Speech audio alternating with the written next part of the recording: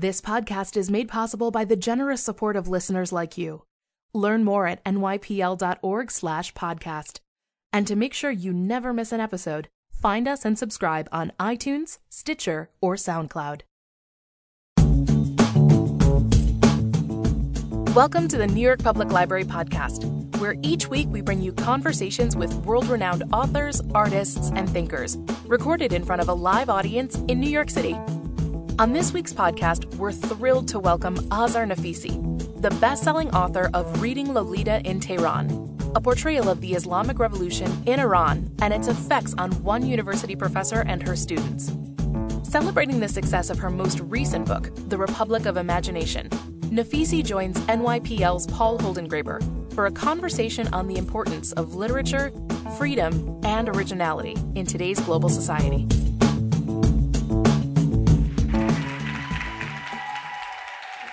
So, these 7 words, Azar,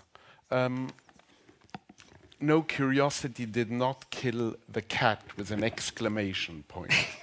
Remind me of the 7 words that you quote in the book of Nabokov, where he says, curiosity is insubordination in its purest form, which is a line that you quote when you're talking about your dear father. Yes. Well, first of all, it's so wonderful to be here. It's so wonderful to have you back. My sort of portable home, I feel. This is the Republic of Imagination. You know, and second of all, you asked me for 7 words, and how could curiosity kill anyone? I mean, it kills poets and writers when they do not toe the line, and they never toe the line if they're great enough and committed enough to their work. And it kills the readers who also don't toe the line. But it is the most life-giving thing in the instinct in the world, and I feel that in order to, when we talk about Republic of Imagination, we're talking about 2 essential elements. One is curiosity.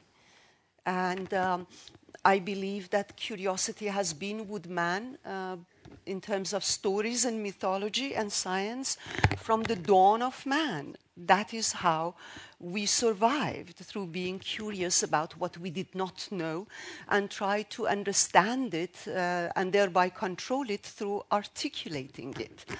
And so it's essential to the cat's life, actually. You know, it could never kill a cat, not a real cat. So you identify with the cat?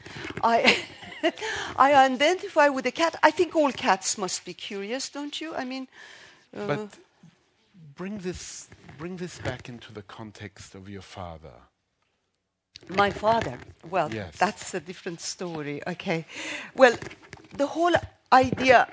My father was the first person who introduced me to the world of imagination. I was almost, as soon as I would come to consciousness around the age of 3 or 3.5, we had this ritual where every night he would tell me a story. And soon enough, I was not only listening to his stories, but we were creating stories. So if, for example, he was mad at me, he wouldn't tell me, I'm mad at you. He would say there was this man who had this daughter whom he loved very much, and this girl one day, you know, yada yada, because I did a lot of yada yadas, you know. And so, but he was also, I think that I instinctively realized at that very early age how democratic stories are, because, you know, one day he would talk about our great epic poet Ferdowsi's stories and Shahrazad and Iranian stories. The next day I would go to Italy with Pinocchio. The next day I would go to France with The Little Prince, or to Denmark with Hans Christian Andersen. I went to America with Charlotte's Web, you know. And so from very young age, I think I instinctively realized as a reader and a listener of the stories that I can bring the whole world into that small room that my father created for me. But curiosity got him into trouble. You mean with the government, Yeah. are you talking about? You really want to talk about governments? I think you do. I No, only do it within the context of Nabokovian context when he says governments come and go, only the trace of genius remains. I think that since I live in Washington, every morning I wake up, I turn my face towards the Congress and I remind them that the greatest among you went, you guys will also go. But Einstein will remain, and Twain will remain, and the only reason Jefferson and Lincoln and Martin Luther King and Frederick Douglass are there, it is because of the vision. It is because of the Enlightenment. And my father, he was both curious and insubordinate. He was the youngest mayor of Tehran. I mention it in my memoirs, things I've been silent about, and I never thought that my parents were made for politics because they were too much,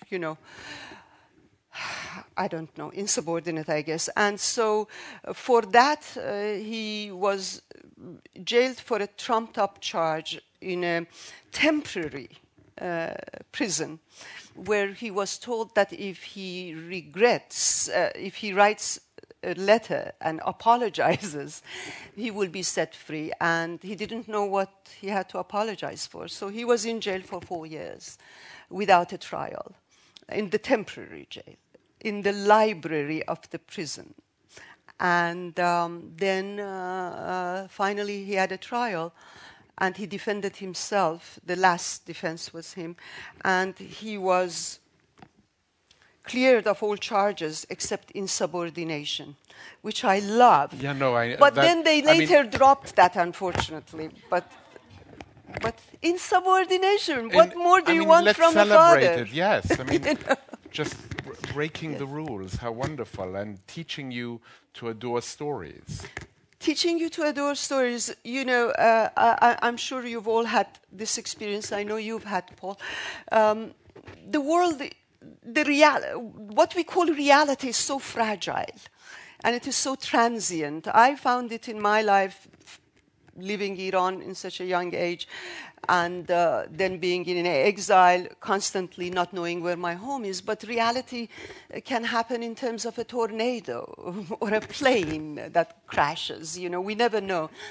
So, but the portable world of imagination is enduring, and it transcends all the limitations that life imposes on us, from nationality and religion and ethnicity and race and gender. All these limitations in this amazing place are gone. I mean, those books on the bookshelves connect us to centuries ago of our past, and they connect us to people of all races and nationalities and genders, and so I believe that is the true democratic place, and fortunately we have the luck that we can carry it with us. No one can take it away from us. One of the figures in your book is Mark Twain. Yes. And I'd love you to react to a couple of quotations of Mark Twain that do not feature in your book, but that I adore. One of them is, "The man who does not read good books has no advantage over the man who cannot read them." That is beautiful. And the other quotation is one that, in a sense, I think espouses your belief that Huckleberry Finn and Mark Twain declared independence. He said, "What a good thing Adam had. When he said a good thing, he knew nobody had said it before."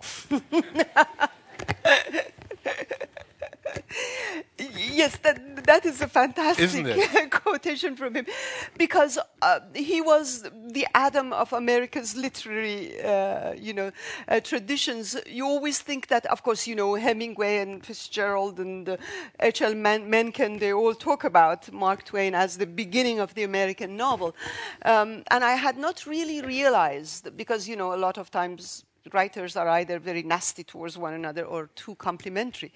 But I hadn't realized how true this is until I again reread Twain, and I realized that, and I read Twain within the context of American, history. And what I realized was that, okay, this country, as George Washington said, actually, and this is again addressed to Congress and the White House, he said that we're infinitely lucky because we have access to infinite land and we have access to the legacy of enlightenment. So America itself had nothing, but at the same time, it had access to legacy of mankind, that it could now actualize. And at the same time, it had the privilege of being new. And somebody had to dare to make it completely new. We had giants before Mark Twain. We had Melville. I love Melville, especially Bartleby and actually Confidence Man. I think it's gorgeous. Bartleby is amazing. I prefer not to, Well, I mean, I just recall having a student once, and he was really truly brilliant. He always said things that were slightly off. And he was a student one wanted to have. And one day I just said, Michael, have you in fact read Bartleby the Scrivener? And he said, not personally.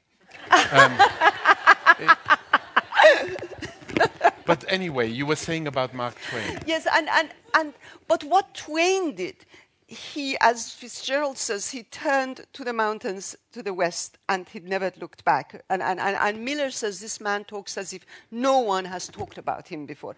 Now, he created two characters, Huck Finn and Jim, that had never existed before in the world. Huck and Jim are quintessentially American and at the same time universal, in the same way that Don Quixote is Spanish, quintessentially Spanish, or Penin is quintessentially Russian, but at the same time universal, And at the same time, he created this new rising American landscape.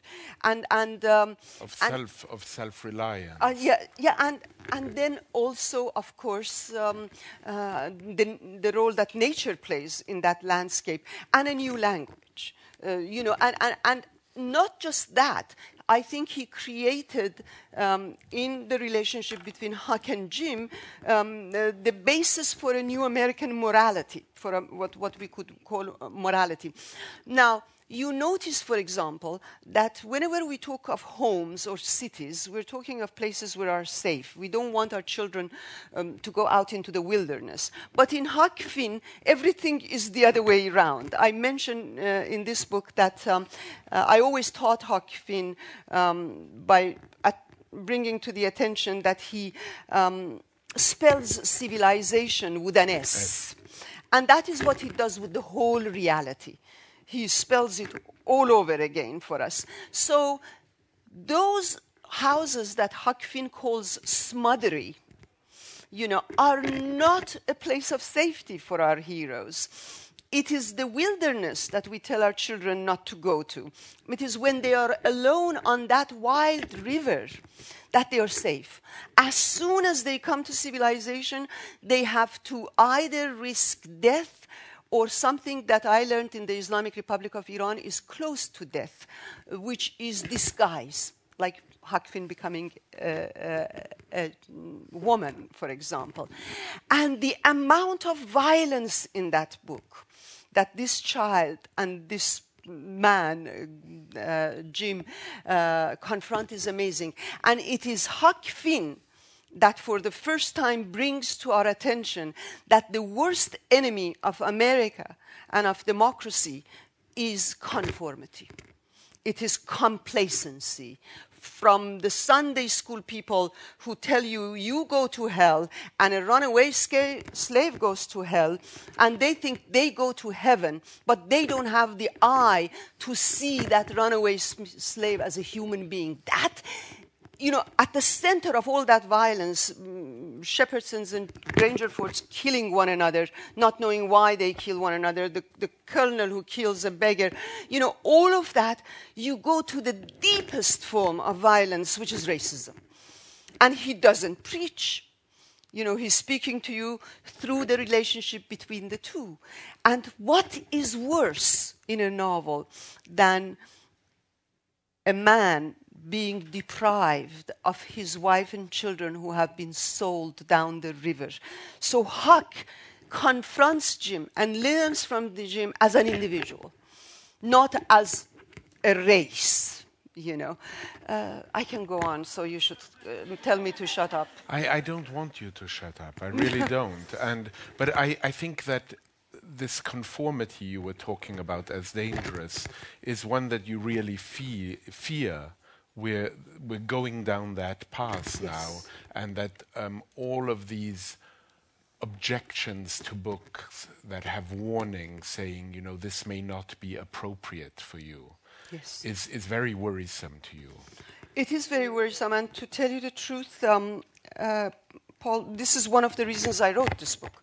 I mean, it was a reaction to the fact that I come to this country that is free, and it is free because I still can say anything I want to, I hope.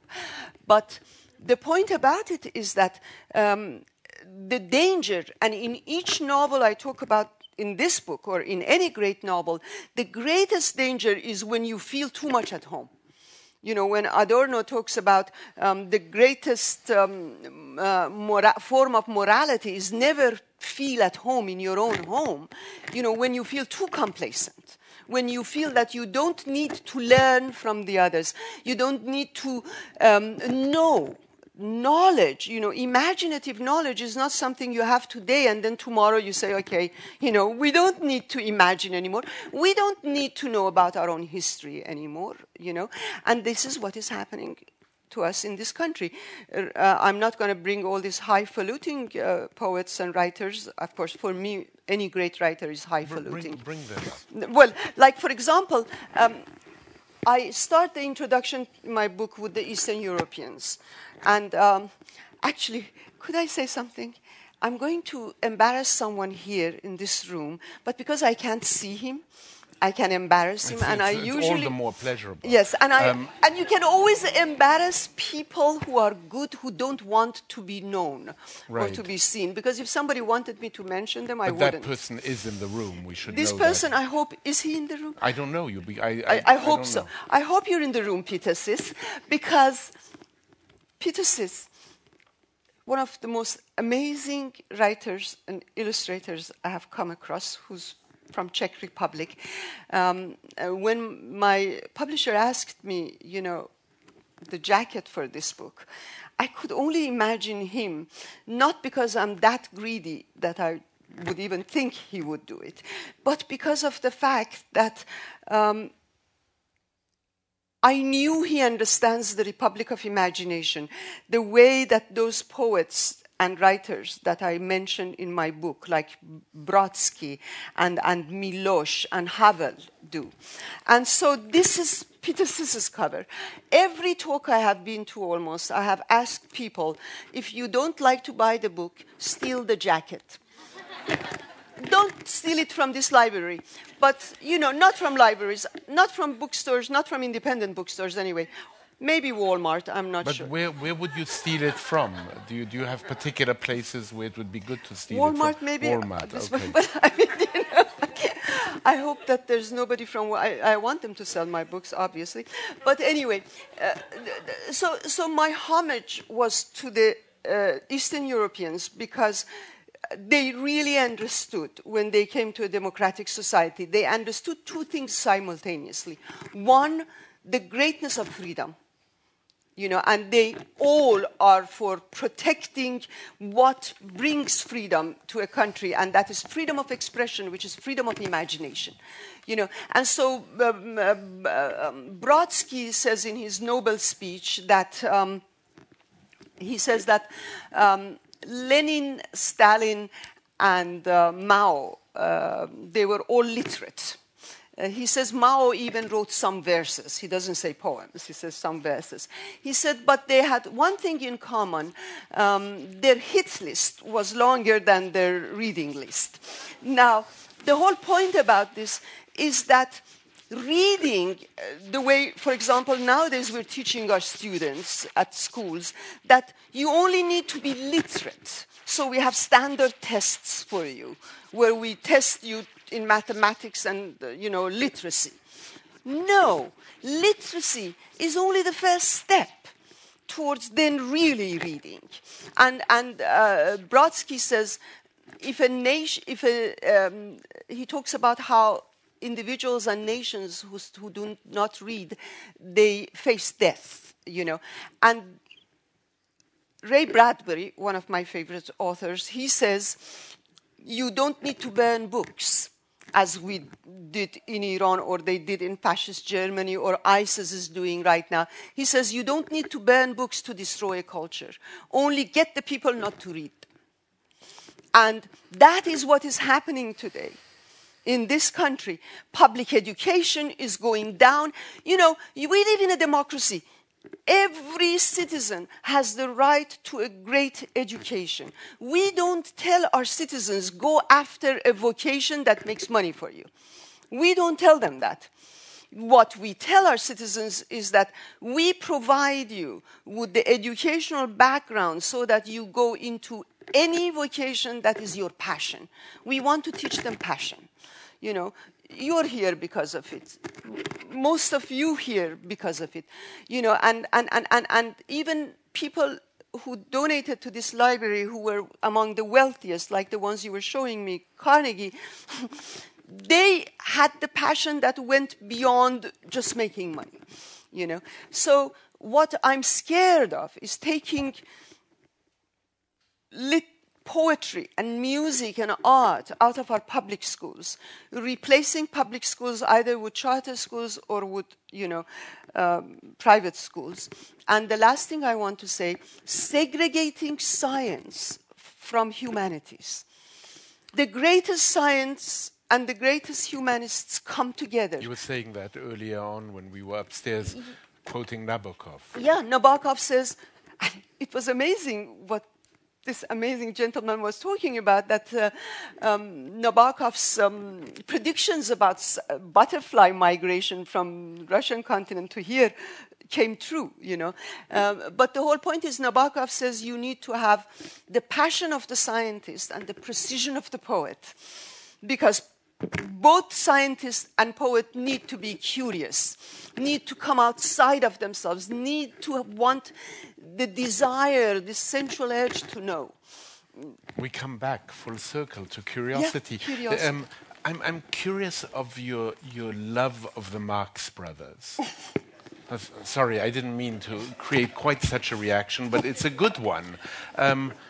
Because you speak about it, and I'm curious, what was it in the Marx Brothers that struck you so powerfully? I know that for me, when I was living in France, is when I mostly discovered the Marx Brothers, and there was a cinema on the street of the Sorbonne, the Rue des Écoles, called Action École, where they used to show the Marx Brothers, and still do up to this day. Once a week, there's a Marx Brothers movie, and it was fantastic to see it because half of the audience was French-speaking, and the other half was American-speaking, and so Americans or the English-speaking would laugh, and then the subtitles would come, and then the French would laugh, and very often it wasn't translatable.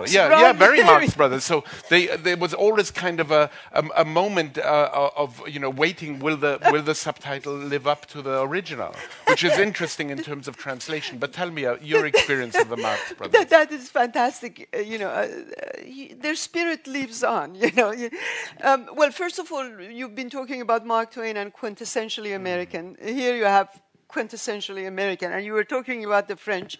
Now, this country, they can change the name French fries if they want to, but they have to know that they have a great debt to French, not just because of Lafayette and the way Franklin and Jefferson were greeted in France, but also because it was the French critics and filmmakers who made us aware of Marx Brothers and Johnny Guitar, the American Westerns, as art, and not just, I don't know just what, because, everything. But Marx Brothers, the first time I have to thank the Islamic Republic for so many things. Now, you realize I go back to Iran, all these films and the archives in radio and television are prohibited now. And Marx Brothers were among the archives. So we start getting these old movies through bootleg videos, and that is where I had the time to watch all the Marx Brothers, the night at the opera, the day at the races. You watched it secretly? Yeah, everything is done only secretly, which means everyone knows that it is being done, and sometimes you get caught. You know the Thomas Jefferson line that for two people to keep a secret, one has to be dead. Yeah. And usually the ones who are dead are people who buy the videos and not the ones who come and get it from you. But anyway, Marx Brothers, and then those magnificent film noirs by Howard Hawks and then John Ford. And my students, I would bring some of my students to my home to watch it, and my children were brought up on Marx Brothers. They would sit with me and we would just laugh, even though they didn't understand the language at that time very well. And I remember when I first came to America, one day we met with Carl Gershman. They told me to go to National Endowment to Democracy to give a speech. And I didn't want to go there. First of all, I thought it was a nest of spies, But spies, it's good for them to hear what you have to say, right? But anyway, I went and I thought that they're all going to hate me because I talked, at that time I hadn't read my book, I was still living in Iran. I talked about reading Jane Austen in Tehran. And after the talk, Carl Gershman came to me and he started talking about Jane Austen. That was the only part that excited him so much. Anyway, so we decided we will correspond. But it was dangerous to write to them under their own names, right? Most of my course. So I chose the name University of Fredonia. And so I have all these faxes that I sent to the University of Fredonia, And so Marx Brothers have served me in many different ways, The humor also helps in times of repression. The humor and the absurdity that they bring with every movement and with words, especially, of course, Groucho, but on one hand you have this... Harpo isn't bad. Yeah, and you have this manic, bang, bang, bang. Yeah. And then on the other hand, you have Harpo with those eyes that are constantly manically going from one way to the other, I'm glad I don't see you because I don't know what the heck I'm doing here, and that absurdity spoke to us, because that is how we also sustain ourselves against, like, Eastern Europe, through turning ourselves into jokes. Do you? I mean, it's a sensitive question to ask, but I'll ask it nevertheless. Do you miss that fervor and enthusiasm and passion that repression afforded in some strange way? I miss the intensity and passion. I remember once one of my students, the one I talk about in Reading Lolita in Tehran, and by the way, some people think that when I wrote Reading Lolita in Tehran, I was kowtowing to imperialism and writing about Western literature. They should tell it to the young people back home who were in love with Nabokov and all of this.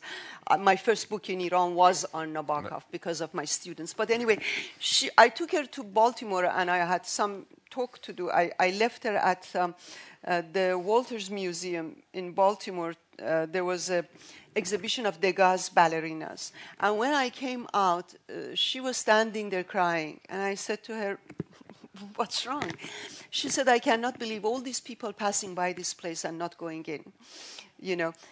So I do miss that passion, but I do understand that, as we told Gombrowicz, told Miloš, high mountain air also creates amazing. You don't need to be killed in order to love literature. You have Proust and you have Flaubert and you have many writers and readers, because I believe that imagination is about our common humanity. This is how we connect, and to only celebrate difference without understanding that if you, like for example, talking about Islamic Republic or Saudi Arabia, when they talk about women and they say everything you tell them, they say it's your culture, it's their culture. I always ask them, how come it is only America and Europe's culture where women don't like to be flogged? Why do you think that women, go to their death and are being stoned and they say, oh, we love it. It's our culture after all, The whole point is that every woman wants to have freedom of choice. And we have it in Iranian literature and Iranian history. Nobody reads it. Nobody reads it. They all go and watch CNN and listen and read these experts who don't even speak Persian, So the whole point, I don't even remember what I was saying. It happens. Well, how did we come to this? I have no idea. Do you guys remember? I have no idea, but digression is the sunshine of narrative. Lolita. It was about the Western literature, I was thinking. Pardon? There's a wonderful line in Nabokov that I've always loved about Gogol, where he talks about trying to describe Gogol's digression and digressive style. And he says, if two parallel lines do not meet, it is not because meet they cannot, but because they have other things to do. And this is what happened to us just now. Just using Nabokov and Gogol, I remembered. Oh, good. I wanted to say that makes one of us. That Go. when you please. I wanted to say that when you know that in this republic of ideas and imagination, that is the common ground where we find that a woman who lived 1,000 years ago in the imagination of a poet named Gorgani, wrote is one of the most liberated women even today. That she chose, she not only refused a husband that she was forcibly married to, but she chose her own lover, And that sort of commonality, the shock of recognition of yourself in some other, in the way that my students all of a sudden understood how the violence in Huck Finn or the violence imposed on Lolita basically is the same kind of violence that is happening to them when they are told who they should be by an outside force. Another main protagonist in the book is James Baldwin, who speaks about it very much in those terms, that though we read alone, we're not alone, because in these books we can recognize the pain we have endured ourselves. James Baldwin, that's why I finished my book with him. I think he's so relevant today. First of all, he was very active politically and as you all know, in civil rights. But he always considered himself a writer more than anything else. And when he was celebrated as an African-American writer, his second book was about a white young gay man in Paris. And his agent told him, burn the book. You already are known as an African-American writer, and if you do that, you will be destroyed, And his Knopf refused to publish him, and he used a word that, because we're very polite here not so polite. He said, well, fuck you.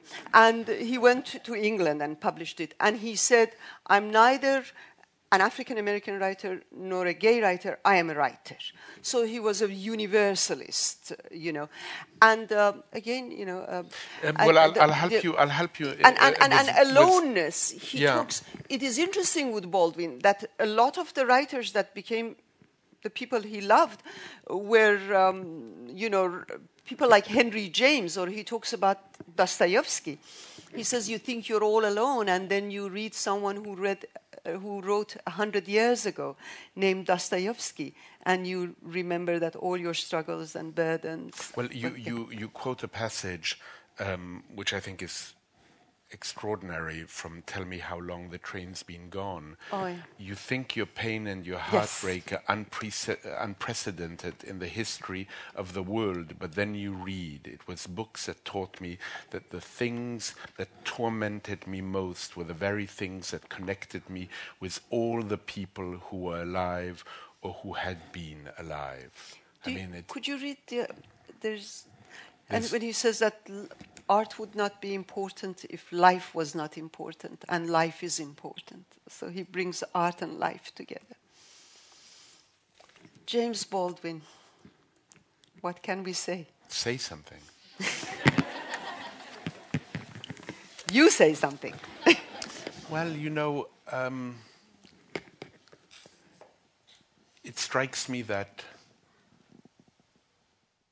literature doesn't really help heal, but it offers a form of consolation that makes us go on.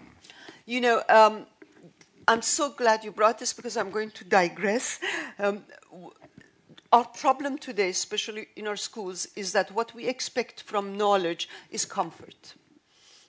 We now have trigger warnings. Our students are constantly being hurt by reading Mark Twain or Great Gatsby or Merchant of Venice because they feel traumatized reading about violence or rape or things like that.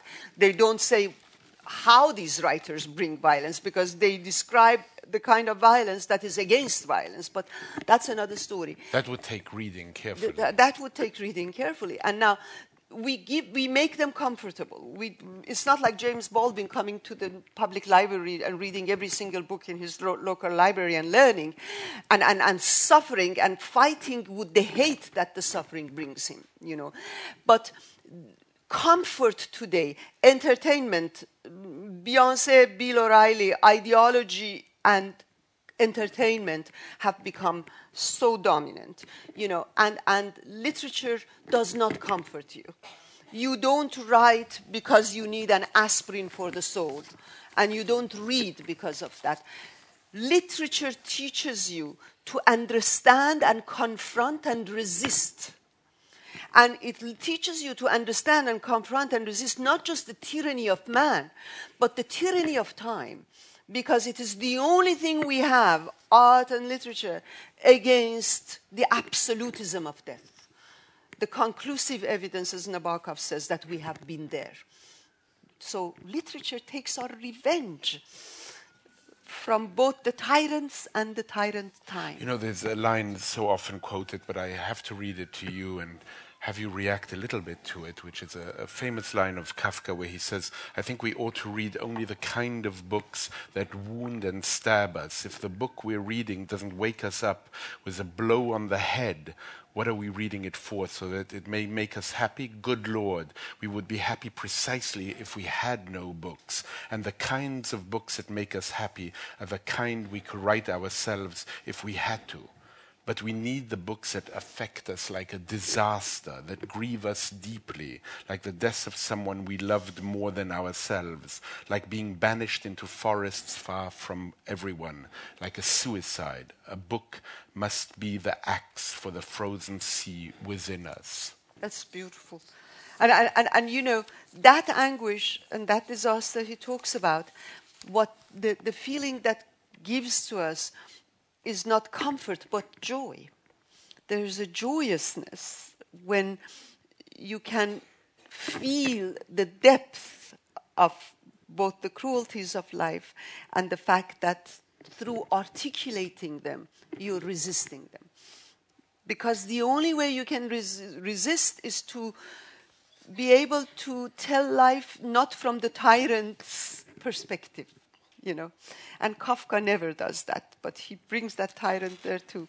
To come back to Mark Twain one more time, a line you quote in the book that really struck me as very strong in this context is about patriotism. You say patriotism is supporting your country all the time and your government when it deserves it.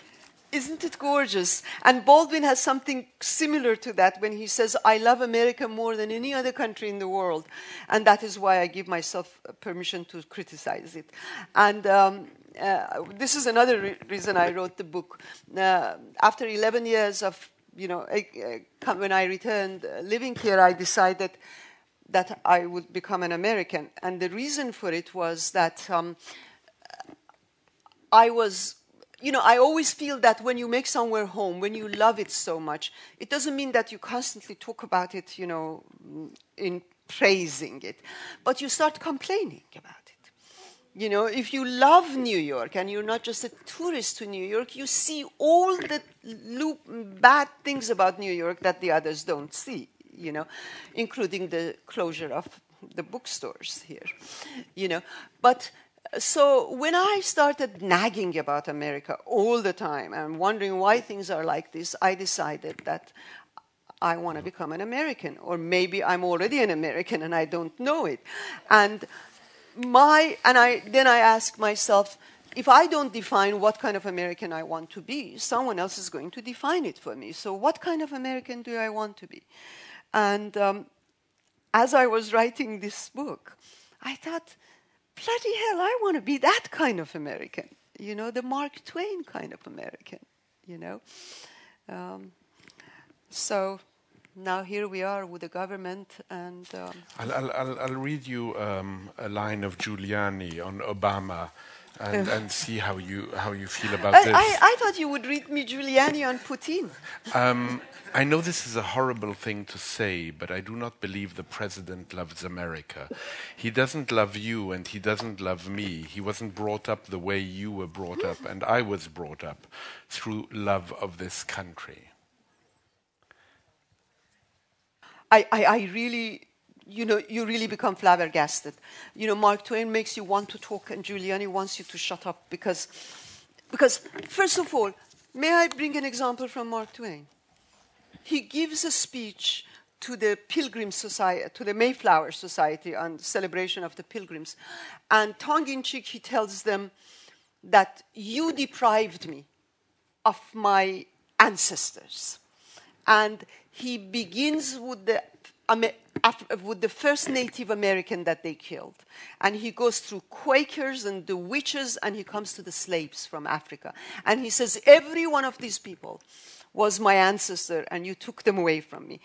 Because I am a many-shaded, exquisite mongrel. And I always thought, yay, that is America. That is the place where you come from, where Giuliani was not born. And you look at this country and you believe that what you imagine can come true. And you become part of America. And this guy, by saying that Obama doesn't like it and bringing this reason, shows that how could he love this country when he knows nothing about this country, when he has felt nothing about this country. It is just heartbreaking. Yet you do feel rather critical of our current president in terms of what he's doing for, let's say, the appreciation of literature and books.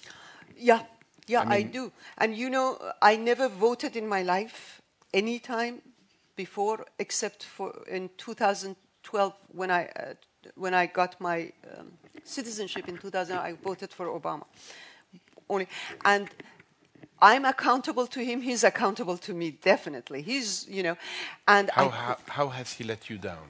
Well, I cannot believe the administration's policy on education. And I cannot believe that all of these State of Union addresses, all of these speeches about technology, not once do we talk about humanities. I mean, this president is the president I expected to be talking about humanities because of the fact that actually where he comes from, which Giuliani doesn't like, comes from the best ideas of enlightenment, And is this because there's a view that what should be studied should be utilitarian, should be something that you can use. You can use, and utilitarianism is the death of America. I mean, you have Jefferson talking about the fact that a lot of people pay more attention to building bridges than humanities, but we need both. Frederick Douglass talks about we need both the hand and the head. We need both. That is American pragmatism that sees knowledge and reality entwined. But here we have an administration where eloquence is supposed to be, where he goes to politics and prose and buys books for his daughters. And yet, when it comes to our children's future, he keeps talking about technology as a vocation. But why is it so hard to make a case for literature? It's not hard. Literature, Rumi says the sun is the reason for the sun. Literature is the reason for literature. Anybody who looks at it in a utilitarian way, they go. Not this book, but the books inside this book will stay. Have you tried to, you live in DC, have you tried to convince members of Congress? I have been to Congress and in order to voice my support for National Endowment for Humanities, and I would do anything. How did that go? And some Congress people are sympathetic. Some of them who are sympathetic are gone now, like Jim Moran was, and Barbara Mikulski is still. But the point is, at one point, when I first came to America, I thought I'm in a free country, and yes, now I can talk to my government. So both Clinton administration and to an extent Bush administration, I went and talked to people. And then with the war in Iraq, I realized they only listen to what they want to listen. Someone like me who believes in human rights and in what I believe imagination should believe in the first word of the Constitution, we the people. So I want to go to the public. I believe this is a country that is built on grassroots, and we really need, at this point, to pay attention to what is happening to us, because at some point there is no return. The way the corporations now are people is no return. Another great hero of the book is Carson McCullers. Yes. And there's one line I'd love to quote back to you. I have sometimes thought of Carson McCullers as my ideal student. You said that. I didn't say that. Yes, you did. No. Yes. How could I? I don't know. My ideal student? No, Yeah. I never said that. Where? I would have to find it. No. What is an ideal teacher for you? An What is ideal an ideal teacher? teacher for I you? think an ideal teacher is the person who, as a teacher, you both have to be there with the things that you're really passionate about, but you have to also, it's like writing, you also have to fade away in order to let others breathe, And I think that the most important task of a teacher is to teach students how to breathe freely, and to connect to the books themselves. I never, ever start with theory. I never start with my own theories about a book. I want my students to first connect to the text on their own, to create their own relationships, and then, you demand that they go into everything else about a book, Do you think, in looking back at Nabokov's lectures on literature, do you feel he was a successful teacher? Because he's been criticized so often. Nabokov is a very polarizing character, isn't he? He's either being criticized or being loved, I can imagine that, he would be a very intimidating presence with all that, and the way he faked contempt, But at the same time, Updike loved him.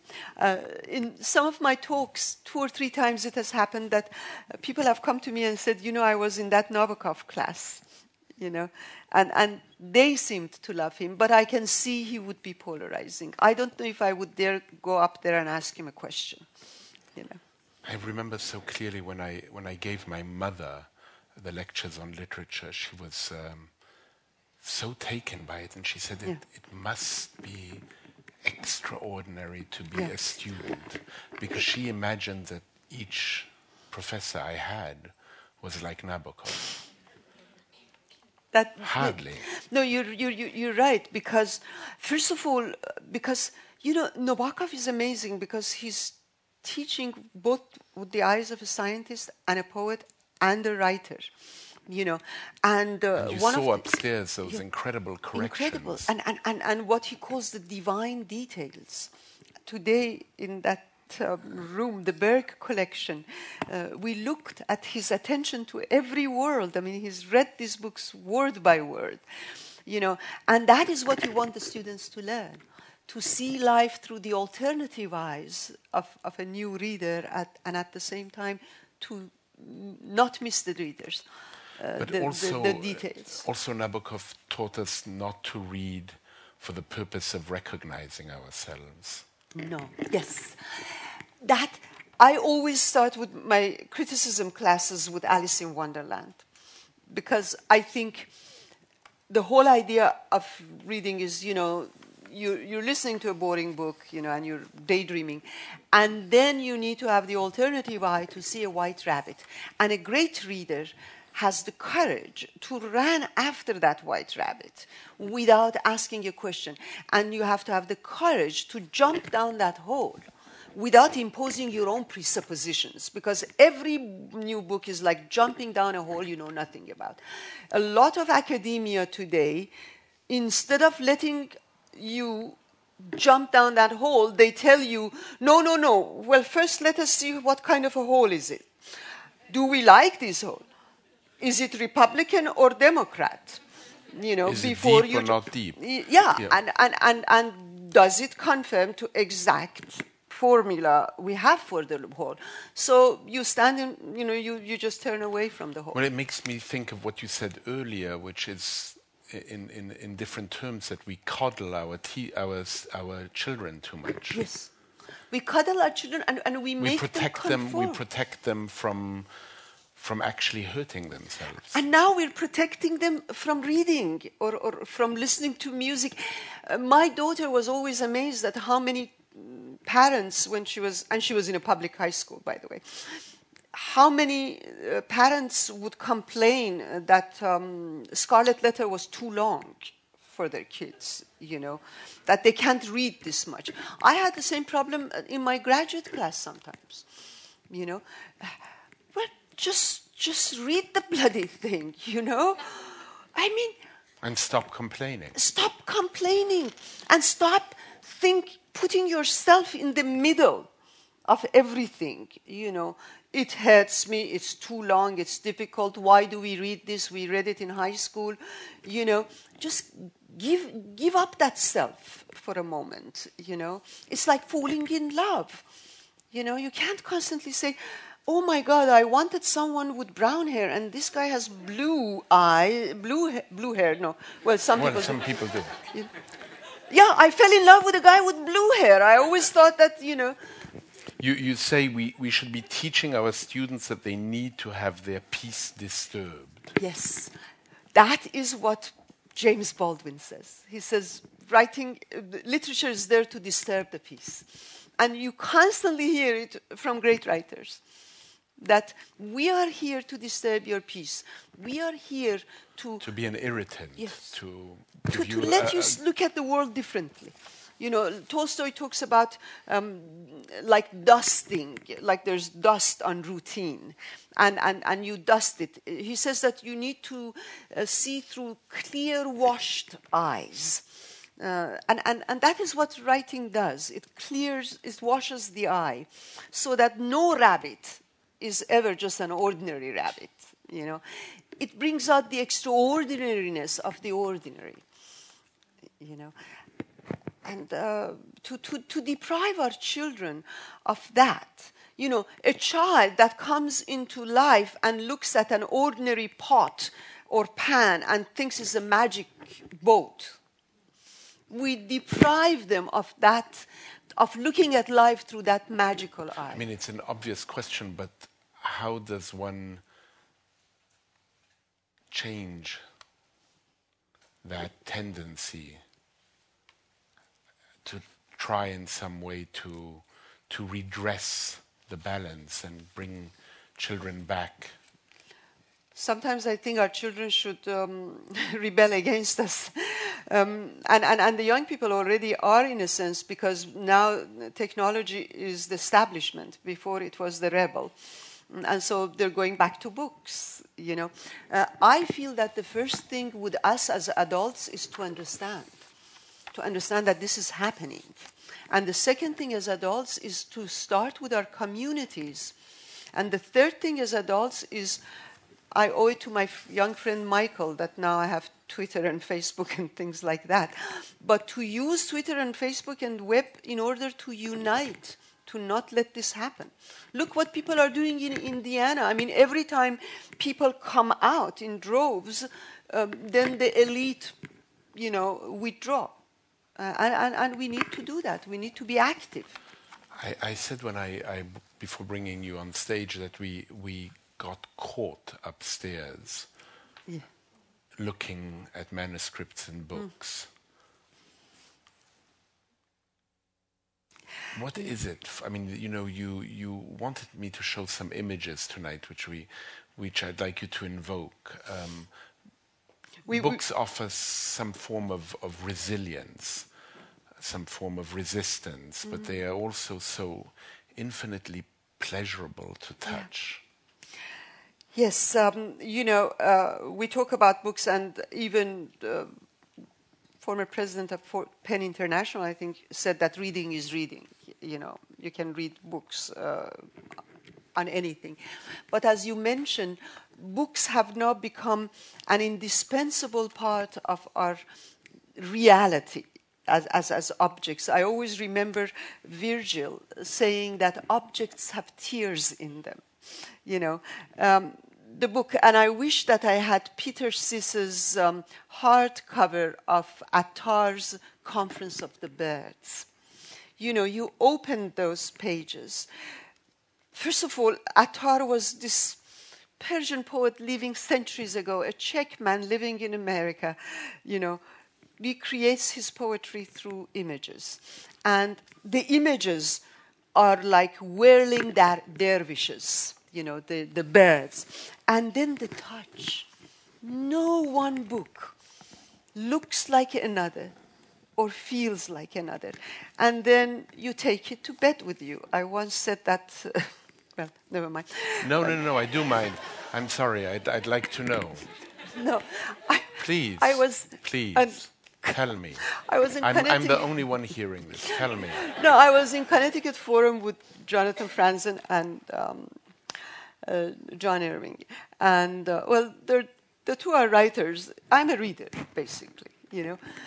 So they each said their bit, and I said to them that, well, I know you guys. I mean, I don't know you personally, but I know your books, because with each writer, I have rode with them, I have sat in a chair with them, I have gone to bed with them, you know, and the next day I saw on the internet, it said Azar Nafisi says that she'd taken Jonathan Franzen to bed with her or something like that. But the truth is that you've taken so many writers. Some of them, you know, you don't like as much as the others, but I read every night before I sleep, you know, and they become part of your memory. Once I was going to write a book about all the different places where I have read specific books that I remember. Do you know that small text of Proust called On Reading, which is extraordinary, where he speaks about. He said, I think the first sentence is like something like, "There are no days of our childhood that we lived so fully than those we thought we hadn't lived, those we spent with a favorite book." But then he goes on to say that really what we remember about the book is not really the book, but where we read it, and what disturbed us, and the fact that our mother asked us to come to lunch when we really didn't want to go to lunch.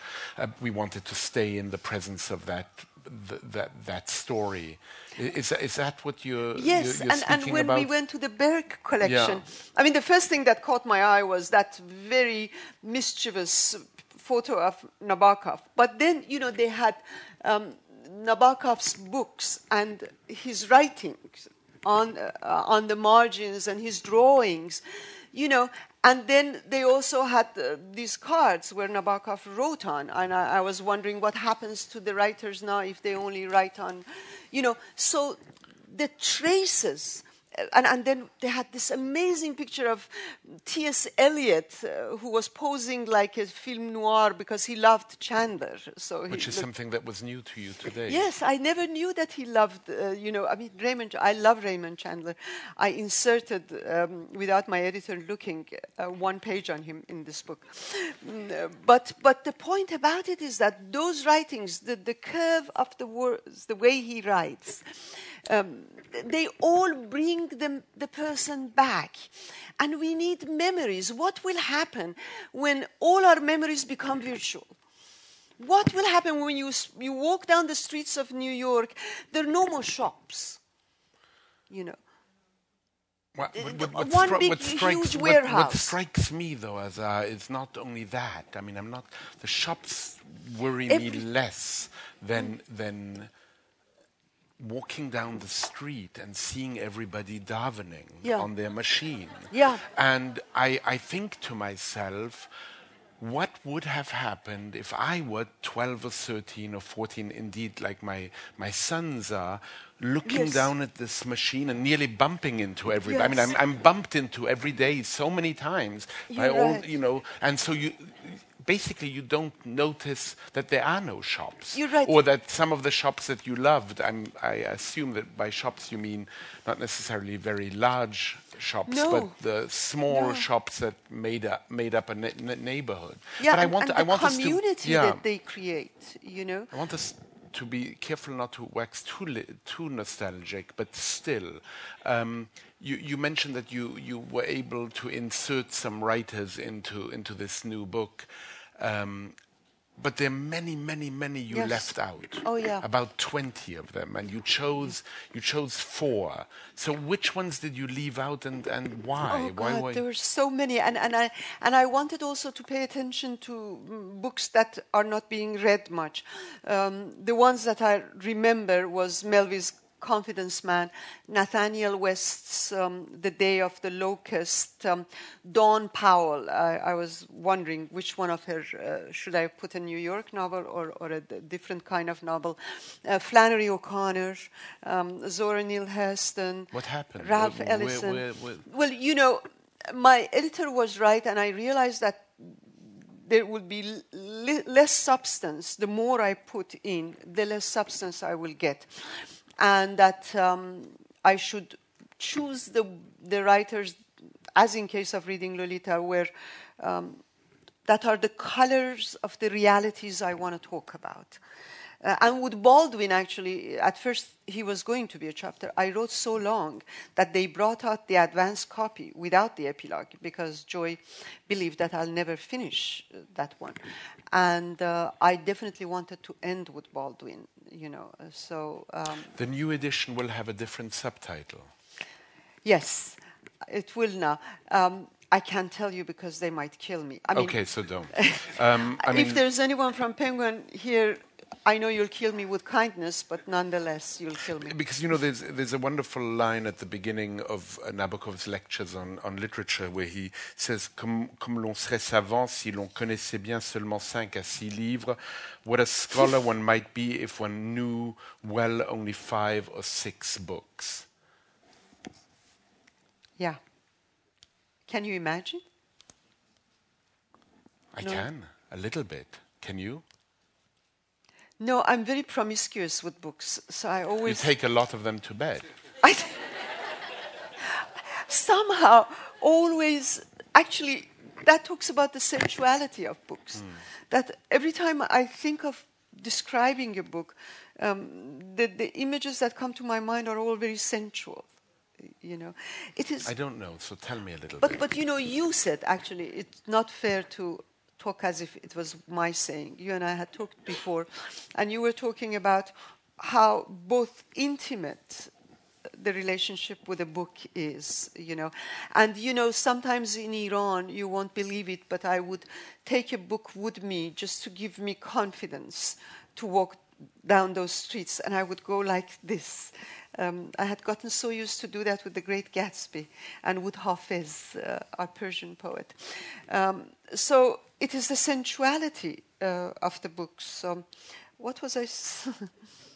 No, you were talking about that. Yeah, and the fact that it, as you said, it is both very intimate, you know, and at the same time, it is very communal, because readers are community, and that is what I love about it, that people you never know, they become very intimate to you. Well, you talk about them as intimate strangers. Yes, intimate strangers. Which I love as a formula, because in many ways I think of my own, whatever it is that I do, which is... amazingly imaginative. Well, it's chatting with people and trying to unpack their pockets and trying to do all of that, but it is a form of intimacy that is staged, that is a moment in time. Yes. And it has the goal, which is not dissimilar, which is, you know, we read alone, and yet the desire here, at least tonight, is for people to hear this and then go back into solitude. And that solitude then creates a community, because you want to talk about it. Yes, I mean, you need to talk about it. You need to talk about it. You know, I've often quoted this line, which I don't know if you know it, by Winnicott, that in an essay of Winnicott says that it's an essay called the contribution of mothers to society. And he says that the goal is for the child to be alone in the presence of the mother. Wow. Which for me has always been one of the best formulations of what reading is. Yes. We're alone, and yet we have the sustenance. Yes, yes. And because we cannot communicate with everyone who shares the same passion, we both write and read in order to connect, but we both write and read in order to go with what you call solitude. And solitude is very different from being alone. You know, Primo Levi, when he wrote his books after coming out of the concentration camp, said, I write in order to rejoin the community of mankind. You know, and I always think that to be a witness. Yeah, to be a witness. And in concentration camps, in gulags, I know of my student in Iran. Why is it that when you're at death's door, you're thinking like Primo Levi that about you Dante. want? About Dante and wanting, and he said that translating Dante into French was, for my cellmate, was more important to me than my daily ration of bread. Why? To these utilitarian gentlemen and women today who are trying to take this away from us, we ask them, why is it that at death's door people take away with them an image of Van Gogh, the music of Mozart, and Madame Bovary, Nabokov's father in jail, Madame Bovary. You know, my father in jail learned a new language and, you know, started painting and wrote poems. Why is that? That is the resilience that you talk about. That when we're at death's door, when we, like now, you watch on television people being beheaded, and you hate yourself because whatever other people do, you are also capable of. You're capable of the best and the worst. You know, and when you think that you have sunk and humanity have sunk to this level, then at death's door, you want to remember the best that humanity has to offer. And the best that humanity has to offer is definitely not iPhone. You know, it is that poem by Dante that has survived centuries, you know. So I don't think it will go away. Maybe it will. But then will we be humans? Will we be humans again if we lose our love for imagination and for ideas? This is something to contemplate, you know. Even Steve Jobs agrees with us, you know.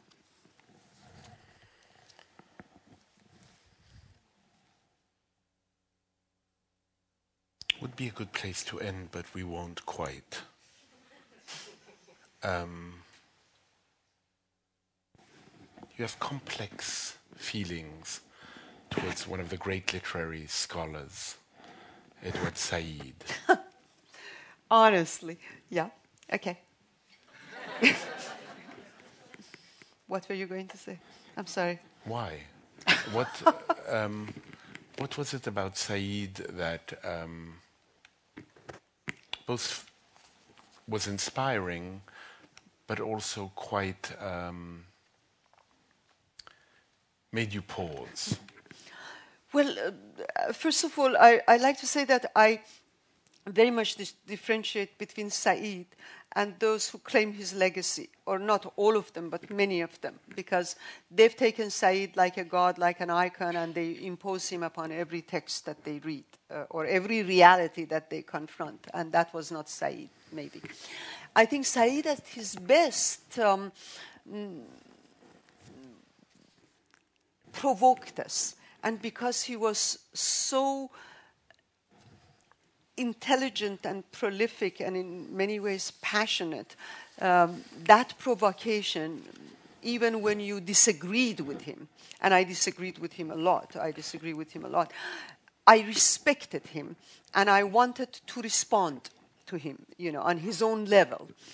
Now he's been reduced, and I think that he himself reduced himself at some point when he became such an essentialist, making all these generalized claims, like saying things like from Aeschylus to the present, every Western person has been an imperialist or a reactionary.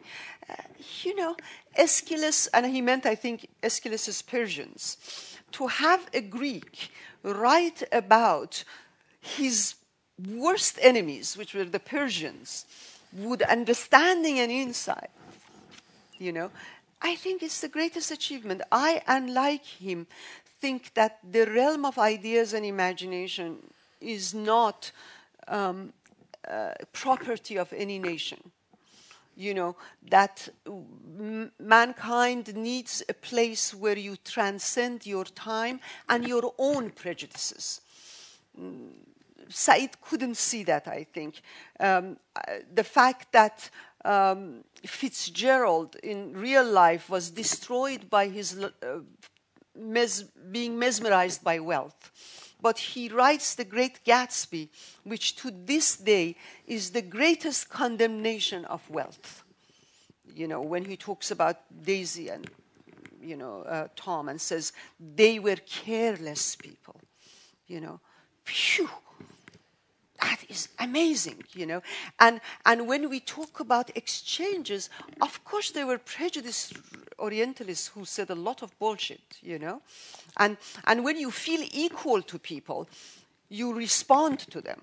But there were a lot of them, like Edward Brown, who fell in love with Persia, with Persian music, with Dick Davis today. You go over Dick Davis, a British poet who fell in love with a Persian woman and with Persian literature. Without Dick Davis, Persians would be deprived of a lot of it. I think if you believe in the other, then you believe that you need the alternative eyes of the others to constantly read you, interpret you, critically look at you, love you. And you need to be writing about the others. I experienced that in Iran. When I was in Iran, our connection to the world was cut. We didn't like American politics. We criticized American politics. But the way we connected to the world was through the best ambassadors that America had to give. So Persian kids are the ones who are reading Hannah Arendt and Saul Bellow and It's marvelous how you say these names. I mean, Saul Bellow. There's something that is providing you with a tingle in your spine just saying that. Tingle in the spine. Yes. Yes, Saul Bellow was the one who said, those who survived the ordeal of Holocaust, how will they survive the ordeal of freedom? Because in this country, we should remember that freedom is sometimes far more of an ordeal. In a country like Stalin, actually, he said Stalin gives you naked cruelty. You know what Stalin is doing. You know when they kill people and torture people. But freedom has its ordeals. Freedom means that everything that happens in this country, everyone in this room and in this country is responsible for, because it is individual responsibility. And because you have responsibility, you need to know. You need to have knowledge. You need not to remain silent. And these are the things that we need to. Saul Bellow said something that I've always loved. He said, "One doesn't love because, but in spite." In spite, yes. One loves in spite. All things considered. Yeah. Beautiful. Yes, that is an amazing. All things considered, these are, and that is why, unlike what people say, art and life are very close. Art takes you to another world, but the clay from which you create that other world comes from reality. You see Nabokov, who constantly says reality should be written in parentheses. He's constantly, aware of the smallest detail in reality. That is what we were talking about at the Berg collection, of how meticulous he was when he drew a living. And how cantankerous. Yes. No, I mean that introduction to the Kafka, yes. The Metamorphosis. He writes after the introduction of the translator. He says this is all crap. Yes. Right. I mean this is just terrible. So it isn't as though. I mean he's very. He's very impatient. Very with impatient and opinionated in very strong ways. Are there certain books that you have gone back to over time that you simply can't understand? That I can't understand the books, or they resist you. They push you away. You try. Maybe you even love them, but they still can't. You can't get to their heart. That is a very difficult question. I'm just thinking over again, and I can think of some who I had maybe books liked. you would like to like and can't quite, and maybe because something. Alain Robbe-Grillet. I don't know why he came to my mind. That's did. very strange. There are some writers that, novel is very messy. And Dickens has, many diversions sometimes and everything, but life is messy, And I love the novels that, as Twain said, he said, Mark Huck Finn is about a book of mine which is about the conflict between a sound heart and a deformed conscience. I love novels that have a heart, not novels that are very clever, very well written, but the heart is not there. And I cannot talk of any writers who are alive because I don't think it's fair. I have a context for that. I can't just drop their name without... and Alain Robbe-Grillet came to my mind because when I was very young, I was fascinated. And he's fantastic, but I think he takes it to a place where the heart also fades. I don't know anymore. But I haven't read him in a long time. Are there books that you feel have aged well with you? Well, yes, the ones that I write about have aged well. Actually, for this book, I read a lot of books that I had read in my youth. Melville aged well, actually aged better, because I found corners in him that I had not. Because I always worry, if I went back and read Hermann Hesse. If I read Siddhartha now... Actually, I'm glad you mentioned that. Okay, Hermann Hesse. Yes, Siddhartha or Steppenwolf. I think they've aged for me. Well or badly? No, not well. Yeah, I would be frightened to read them. You're right. But I would be frightened to read them because they would bring back probably the worst part of my Yes. childhood, And now and the fact that I like them And now is you're is bringing really, out the yeah. worst part of mine. But you're reminding me of that. Yes, I'm afraid of reading To Kill a Mockingbird.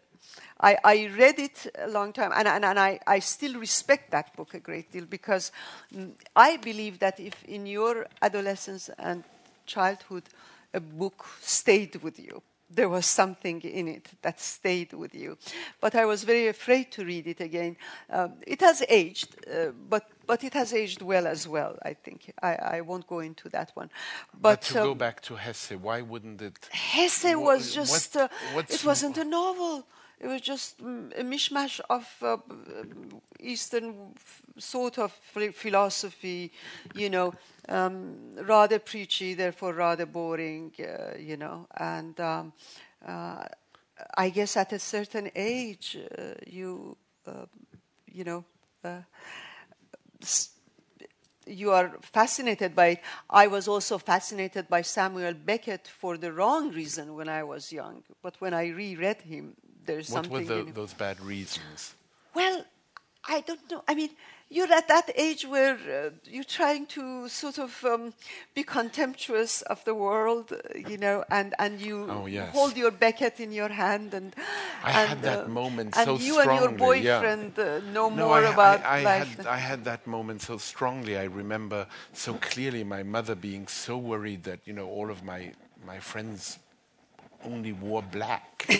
And, she asked me one day if I didn't have any friends who played tennis. I mean, she was really quite worried. But what did you then discover in Beckett that you hadn't been able to read when you were younger? I discovered that Beckett goes beyond just a philosophy or a way of a philosophy of life, the absurdity, the lack of communication, and actually one of the Beckett books that I went back to was Malone Dies, and the point about it was that it did really keep me going because of my curiosity. I wanted to go more and more into that character. And I wanted to, there was something about him that was mesmerizing, that you almost felt, okay, I can touch it, I can see it, I can't, In closing, what qualifies for you as a bad reader and a good reader? Well, first of all, a good reader is Alice. Jumps into the book without any presuppositions or imposition. The second thing is that you have to talk to the book. You have to be an active reader. That story, the never-ending story, the German film, where it says that the world of Fantasia is dying because a monster called nothingness is eating it, and you need a reader to give it a new name. So every reader is as responsible as a writer for the upkeep of the book. So what does a bad reader do? And every reader, as Nabokov says, is a rereader, I think, every great reader. A bad reader, oh God, it's easy. They just impose themselves on the book. They don't want to endanger anything. They say, just say what I want you to say. And by the way, our schools are doing a great job of creating bad readers. If you are, that is what I learned when I came to America, that if you are African American, even of a stature of Toni Morrison or James Baldwin, then African Americans should read you or talk about you. If you're Asian American, the same. If you're a dead white male, everybody talks about you. And I realized that is not the way to read.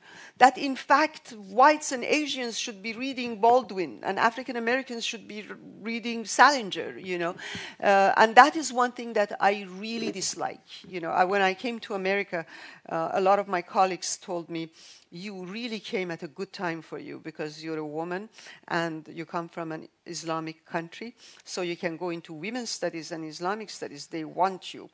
And I said, you go into women's studies and, Islamic studies. I want to talk about dead white males because of the fact that equality comes from each of us being able to talk about the other.